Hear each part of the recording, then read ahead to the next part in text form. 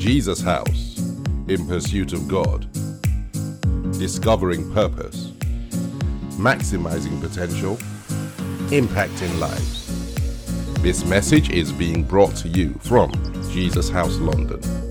God bless you.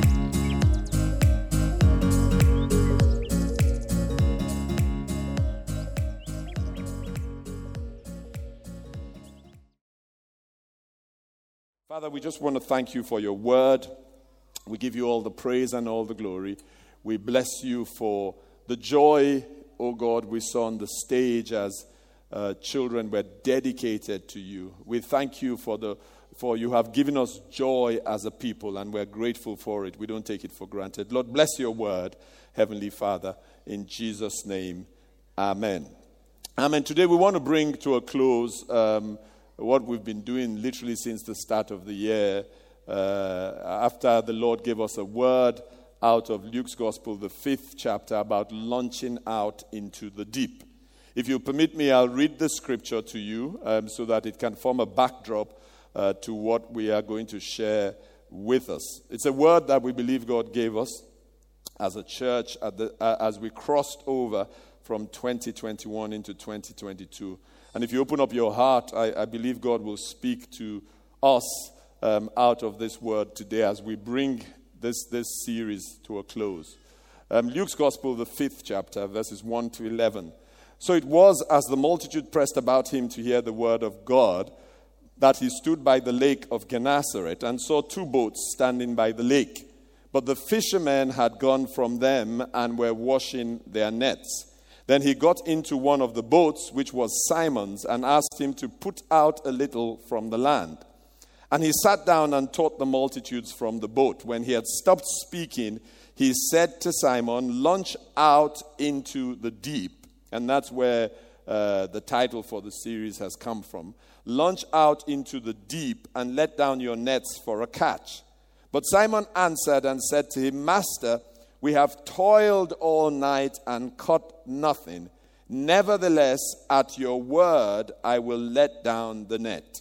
And when they had done this, they caught a great number of fish, and their net was breaking. So they signaled to their partners in the other boat to come and help them. And they came and filled both boats, so that they began to sink.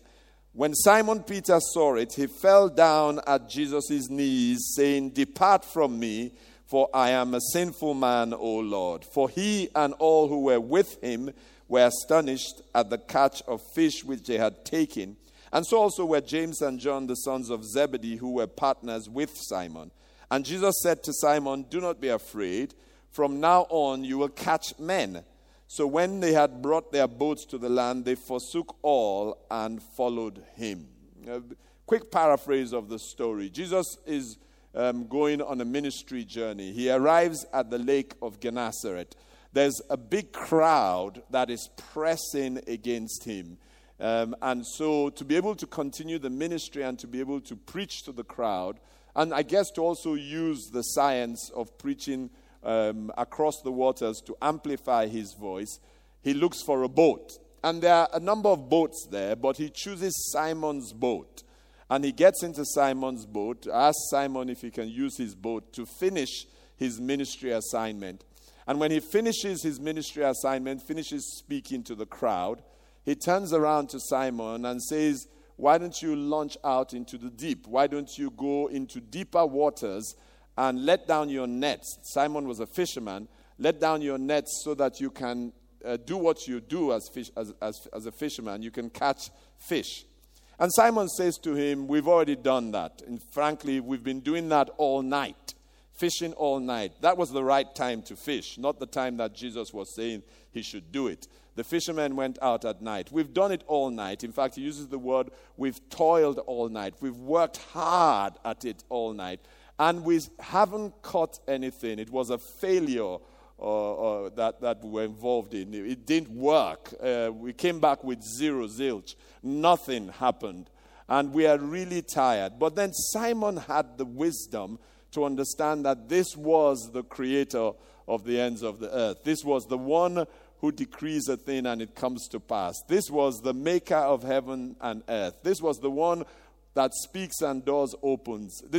Doors open. This was the one who holds the world together by the power of his spoken word. This was the Savior of the world. It wasn't just anybody who was giving him a word. It was the Savior of the world. This was Jesus Christ. This was God, a part of the Trinity, the Son of God himself. This was the one who spoke into darkness and darkness receded. This was the one for whom the whole world was created. In him was all things created. This was God himself that was saying to him, launch out. And Simon had that wisdom.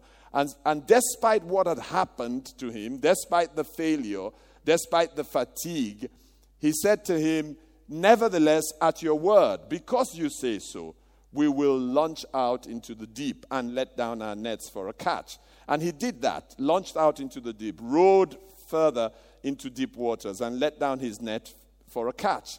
And to their amazement, as if there was a fish magnet in their nets that was attracting, calling all the fish that were in the sea, their nets became full of fish in the daytime when the fish should have been hiding. He just did what God does. He overturned the laws because he wanted to make something happen. And the catch was so much, the blessing was so much that it started to threaten their boats. Their boats started to sink because of the enormous catch that they had. So much so that they had to look around for help. And that's the kind of blessing somebody should be praying for, where it is so much that you're saying, can someone come and help me be a part of what God is doing in my life? And they found other boats, other partners, and shared it with them. And the experience was so much for Peter. It messed him up completely. I mean, what is this? Who is this? Who does this? What kind of grace is this? What kind of mercy is this? I just don't even deserve it, he said. I'm just like a sinner. On the contrary, I should be judged, but I am getting this show of mercy. And he falls at Jesus' feet, totally astonished at what has happened. And then Jesus gives him two instructions towards the end. So just a couple of things. If we can whiz through, we don't have as much time because of so many things that we had to do today. So just want to whiz through and bring this to a close. The first thing that struck me as I read this again for the 18th time was how it is so clear from those scriptures that God had a plan for Simon. It wasn't Simon who orchestrated things. It was Christ himself who orchestrated things. Christ initiated the process that led to that miracle that happened in his life. It made me once more reflect on how God has plans for our lives. We can get busy running around, trying to forge ahead in a career, trying to do all the many things that we want to do, and forget that there is a God in heaven who has a plan for our lives. The whole process of this miraculous catch was initiated by Jesus. His actions were very deliberate and very intentional. It reminds me of the scriptures, Proverbs 19 verse 21, that says, there are many plans in a man's heart, but the Lord's purpose for him, that will stand. God has a purpose for you. God has a plan for you. You are here on earth because God has something for you to do. You're not just like a piece of driftwood. None of us is. That is floating on the seas of life, that is carried by the waves of life, wherever the waves want to carry that piece of driftwood. None of us is like that. We are here on earth because God has a plan for our lives. One of the greatest blessings that can come upon a person is to discover God's plan for their lives. He says in Jeremiah 29 verse 11, I know the plans I have for you. Some translations say the thoughts. And that's so encouraging that God is there thinking about you, thinking about me. He has plans in his mind for us. He says, I know the plans that I have for you. And then he goes on to give us an encouragement. He says, these are good plans. They are not for disaster. These are plans to give you a future and a hope. Heaven is very deliberate. Heaven is very intentional. God is a God of purpose. God has a plan for you. The second thing that struck me as I read this scripture is that with God, it is never too late. You see, it's a function of God's nature. He loves us more than we know. Believe me, He loves you more than you know. Sometimes it can get lost, How much does God love me? Well, the practical demonstration of that love is He loves you enough to send His own Son to die for you. Now, when you put that in perspective, we just dedicated children. And the parents of those children we dedicated love a lot of people. They love their parents if their parents are alive. They love their siblings if their siblings are alive. They have friends that they love. But I can assure you, even if they don't say it, none of those parents is going to ask that child we dedicated to hang on a cross for all the people they say they love. If you ask them, they are going to say, we love you, but. How many know that's what they're going to say? But this child I'm carrying can't die for you. I can't pay that price for my love for you. And then they're going to find 1,000,001 excuses. You're already in your 50s or 60s as a parent. You kind of lived your life, So if somebody has to die, you go. This child is just starting. You're my sibling, yes. But, this child that the mothers have carried in their wombs, but He gave His only begotten Son to die on a cross, a horrific death, to take your place and my place and pay the price for our sins, just so that you and I can be free from the tyranny of sin. How many know He loves us more than we can imagine?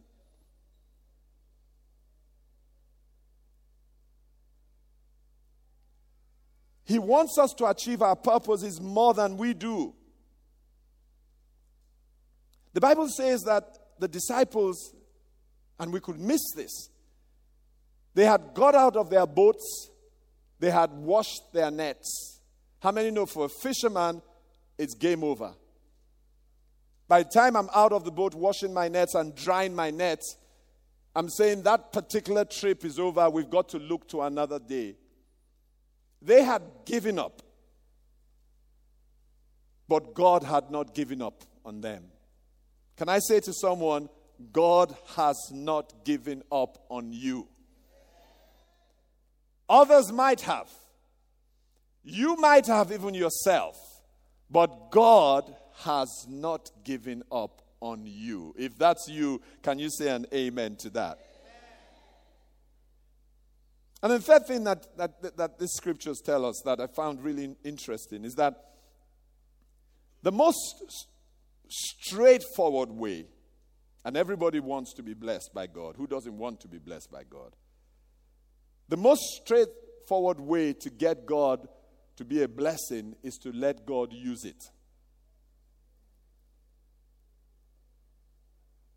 You see, because God is very purpose-driven. Religion wants us to think God is sentimental. He's not sentimental. He's driven by purpose, driven by His agenda, a kingdom agenda, driven to bring to a dying world the good news of His Son, Jesus Christ. He's driven by love, propelled by love. It's His love for us that propelled Him to send His Son to die for us. It's the love in His Son's heart that propelled Him through pain and torture and treachery to the cross. He's very purpose-driven. And many times Jesus drives home this point, that it's all about the kingdom agenda. In Luke 2 verse 49, he says, Luke 2 verse 49, he said to them, and this was a 12-year-old boy, if you know the background to that story. The family had gone for the Passover in Jerusalem. They traveled distance for the Passover. And then the family had left thinking that Jesus was in the train. There was loads of families who were going back to where they came from. And then they found out that Jesus wasn't in the train. And they all panicked. Where is He? He'd been missing for 3 days and they didn't realize. And so they rushed back to Jerusalem, thinking, we've lost him. We've lost our 12-year-old. Where can we find this 12-year-old boy? And when they find him, he's sitting there having deep conversations with the elders, with those who are years ahead of him, who are versed in scriptures. And what is his response to them? He said to them, why do you seek me? Did you not know that I must be about my father's business? It was all about his father's business, even from the age of 12. He was so purposeful. He understood that it's the kingdom agenda, the kingdom agenda. In John the 9th chapter and the 4th verse, he says, I must work the works of him who sent me while it is day. The night is coming when no one can work. I must be about the business. And that's where there's a disconnect with a lot of the church today. We don't understand that, like him, the priority is that we must be about our Father's business. That's number one thing.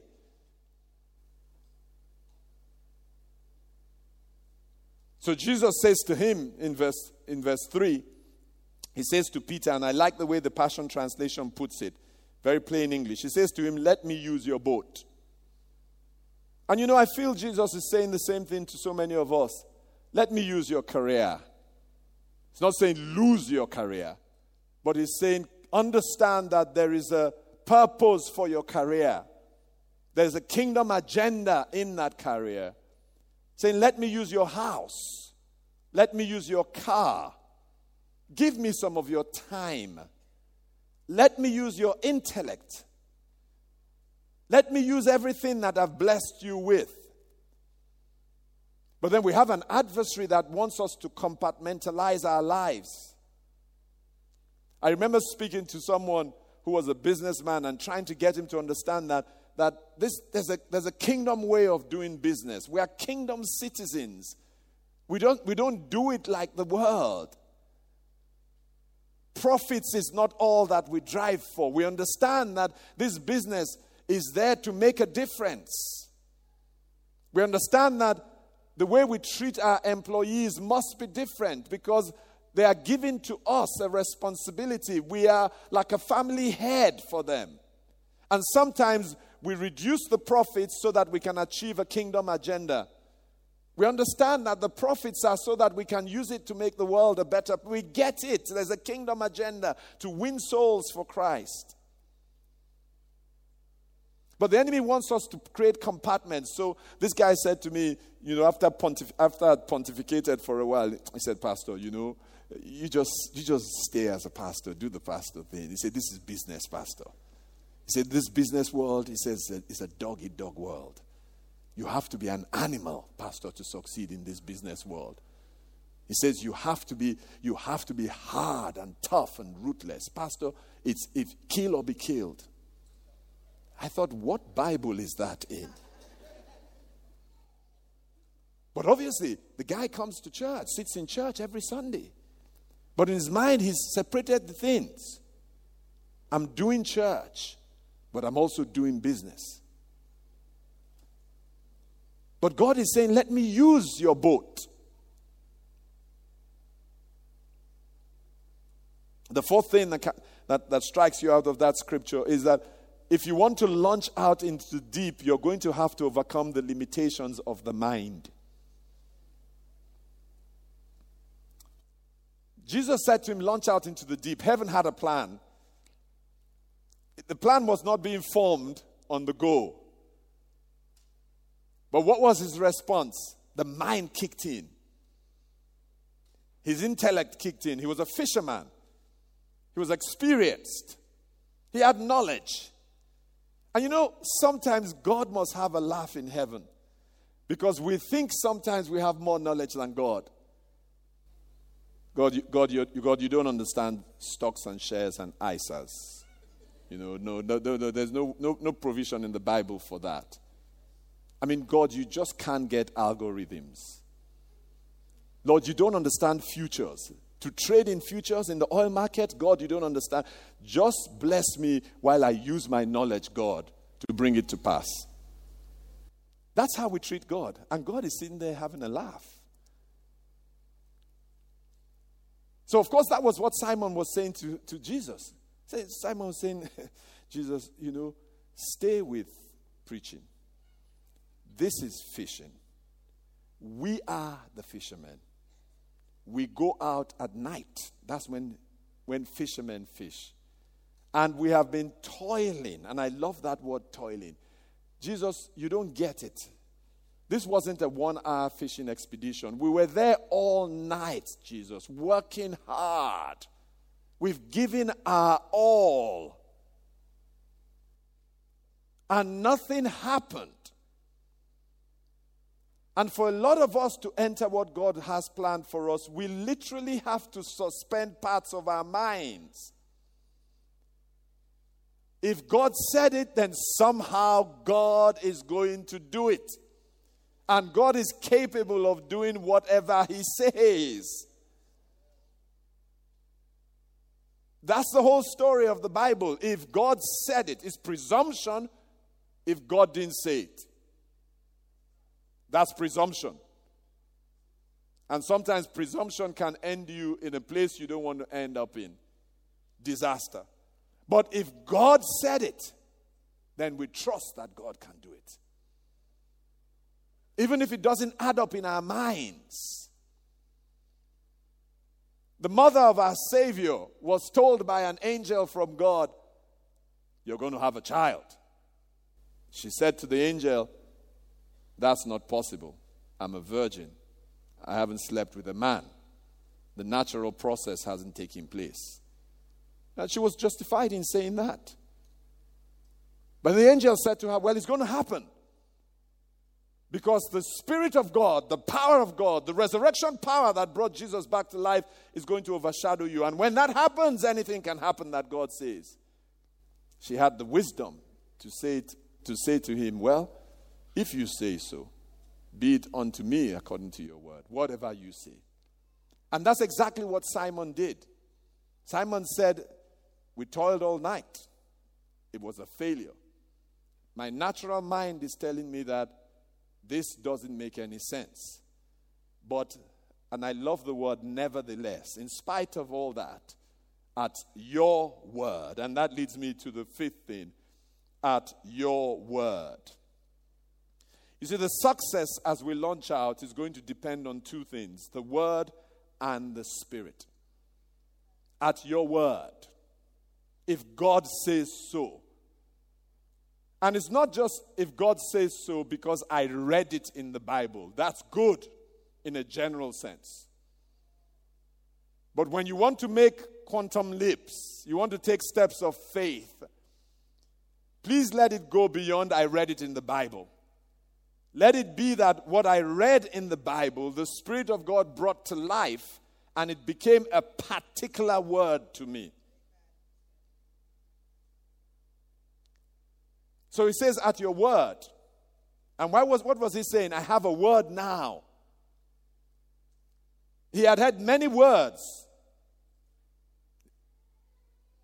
But now he had a word. It had become what the theologians call a rhema. The Spirit of God had put His breath upon it. It had come alive. It was living, throbbing, pulsating. It was galvanizing. It arrested his attention. A word. In much the same way that walking on the water, he said to Peter, come. And just that one word, come, Peter's obedience with that word created a combustion that suspended the laws of nature so that he could walk on water. May you get a word from God. And it's not just the word, it's also the Spirit. I love the scriptures in John 3 verse 8. That's where the Bible says, the wind blows where it wishes and you hear the sound of it, but cannot tell where it comes from and where it goes. So is everyone who is born of the Spirit. I love that scripture. You know what it means? When you are walking with the Spirit, people can't tell what you're going to do all the time. Because God's ways are not our ways. And sometimes the Spirit will say, do that. And it makes absolutely no sense. But the Spirit says, do it. And once you know it is God who sees the end from the beginning, He has seen something that you don't know. Just do it. And the sixth thing that struck me was how this scripture helps us understand that generosity is the bedrock of our faith. You see, we are always blessed to be a blessing. God sees beyond the person. He sees others who are going to be affected by what He has done to the person, for the family. The world flips it upside down and wants to stop the blessing. But the economy of God is that we are blessed to be a blessing. We affect others by what God has given us, by what God has done for us. It's the economy of heaven. And it's foundational. The patriarch of our faith, Abraham. And you know, people love the song, Abraham's blessings are mine. Abraham's blessings. How many know that song? I'm blessed in the morning, I'm blessed in the evening. Abraham's blessings are mine. But may Abraham's generosity be yours too. The Bible says in Genesis, the 12th chapter and the 2nd verse,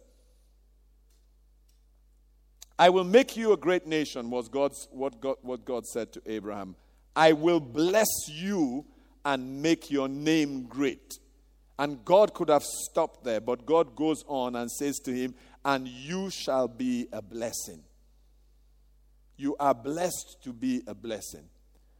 As we come towards the end of the ages, the world becomes a very selfish place, a very self-centered place. The Christian should be an antidote to that in the world. Generosity is who we are. We think about others. We give of ourselves to others.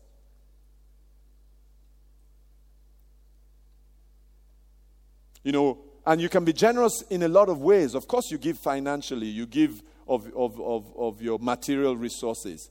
But you can also be generous with your time. I mean, over the last 2 days, as we've done a lot of the prepping for the Uncommon Woman Conference, I've seen levels of generosity that are astounding.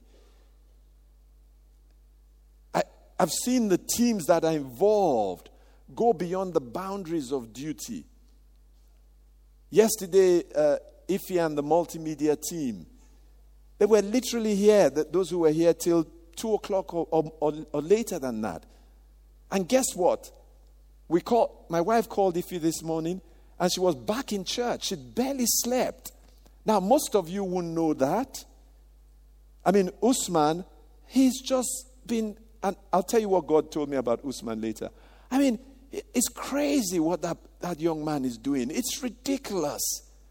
The way he has given of himself, and with a good attitude. Skipping all over the place, running all over the place, laughing. And I'm thinking, this is crazy. Who does that? A child of God does it. Moved not just by Red Bull, but by the Spirit of God. And with joy. So you enjoyed working with Usman. He's just, I mean, I don't know how many miles he covered running. And I thought to myself, why is Usman running? Can't he walk? I mean, by this time, I was walking like, I don't know if it was an age factor, but I was almost broken. I was tired. I mean, I was so tired. I don't even know if I was so tired. And you know when you're tired, you do crazy things. You eat wrong. You just mess up your whole diet. I was driving on the motorway, exhausted, and I saw a Burger King on the M1. How many know that Burger King on the M1, the first one, the service station? And the sign was actually calling my name. Agu, go in here, lie with me. Like how Potiphar's wife was calling Joseph, lie with me. That Burger King was saying, lie with me. And so,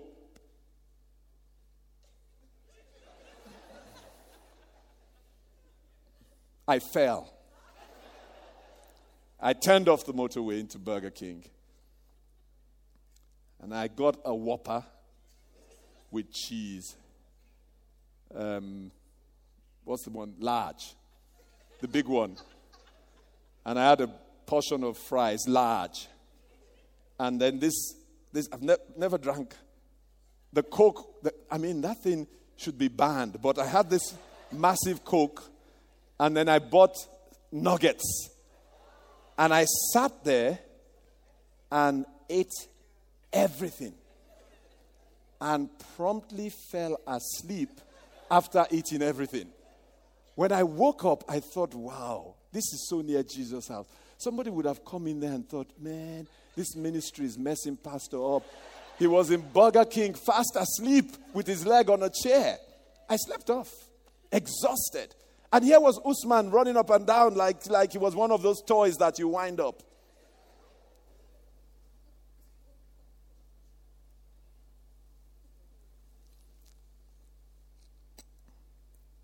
And as you go on in that story, you come to the point where Jesus has done all these things and he's just dazed, come on. He says, I'm a sinner. You know what he's saying? That's the 7th point. I don't deserve this. Come on. How many have been there where God does stuff for you and forget all the putting your best foot on social media and all that stuff. I don't know. I can't see the people online, but in here, has anybody been there where that God, between you and I don't deserve this? How many have been there where you're saying, God, between you and I, it doesn't make sense. Why would you do this? God, you know the issue. You remember last week, God, nobody knew, but you and I knew where I flunked the exam. You know when I fell. You know when I spoke in a way that I should. God. God, you know God. That was what Simon was saying. Why are you doing this to me? I'm a sinner. And that helps us understand grace, unmerited favor. Aren't you glad that God doesn't conduct an election to decide to be merciful to you? Aren't you glad that he doesn't call a committee to decide whether you should deserve mercy?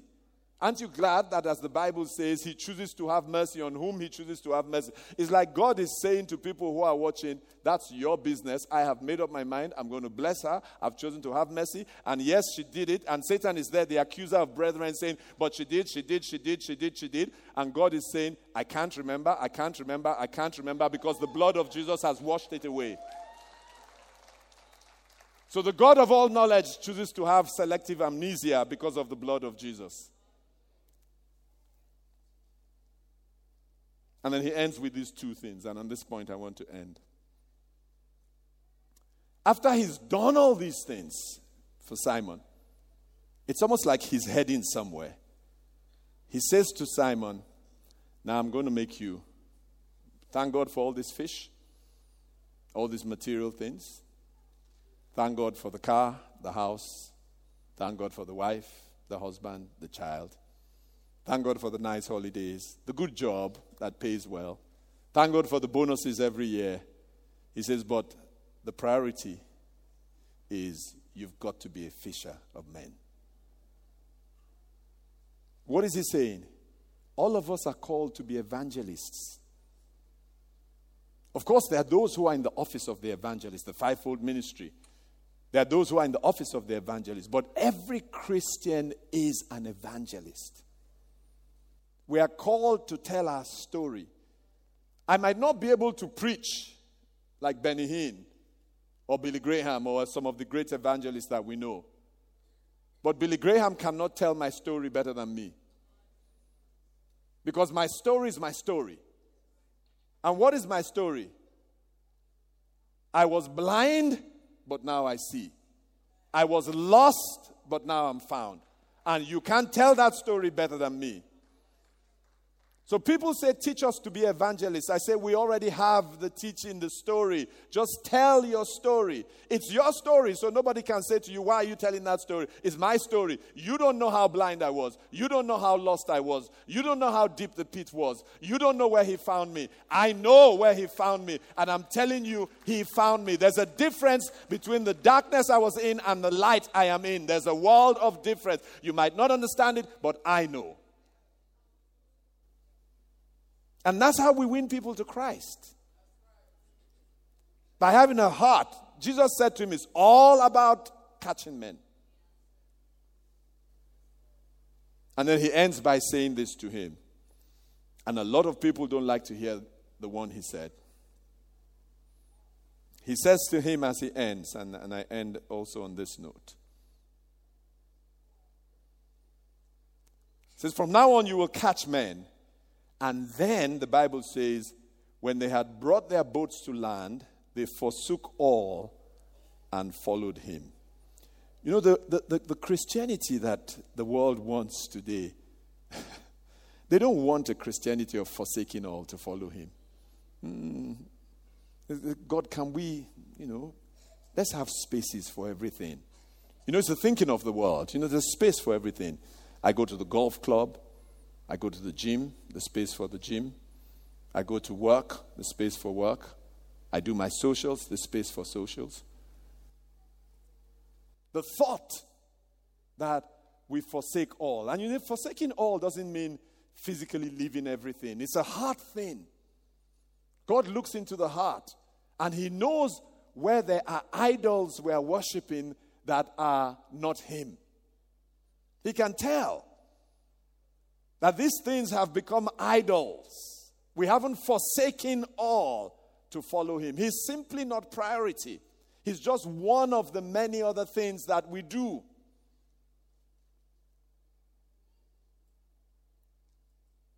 The way Paul puts it in Romans, the 12th chapter and the first verse, constantly, that scripture, it constantly challenges me. And I wanted us to look at this in the Amplified Classic Version. Paul says, and we end on this note. Paul says, I appeal to you, therefore, brethren, and beg of you, in view of all the mercies of God, to make a decisive dedication of your bodies, presenting all your members and faculties as a living sacrifice, holy, devoted, consecrated, and well-pleasing to God, which is your reasonable, rational, intelligent service and spiritual worship. What does that mean in plain English? Paul says, if you understand mercy, if you look at your life and you see what God has done, you know you don't deserve it. Paul says, if you are reasonable, rational, and intelligent. This is not a spiritual calculation. It's actually a mental calculation. That's what Paul is saying. There's no hocus pocus. There's nothing, no spiritual cloud. Paul says just reason, intelligence, and rationality. When you look at what God has done, you will say to yourself, I have no option but to give myself a living sacrifice to God. God, do whatever you want with me. The God who did all these things, God, anything you say, I dedicate myself to you. Can someone say amen? Father, we just want to thank you. And maybe there's someone who hasn't given their lives to Christ, and you want to do so. Like Paul said, you look at the mercies of God. Start with the mercy of life itself. You've come through a pandemic. Many are not here. Then think of the mercy of provision. How God has miraculously provided for you. And then go on and on. The mercy of good health. And even if you don't have good health, the mercy that you can hope for good health. And the list goes on and on. Paul says you come to a rational, reasonable, and intelligent conclusion. I need to be in a relationship with this God.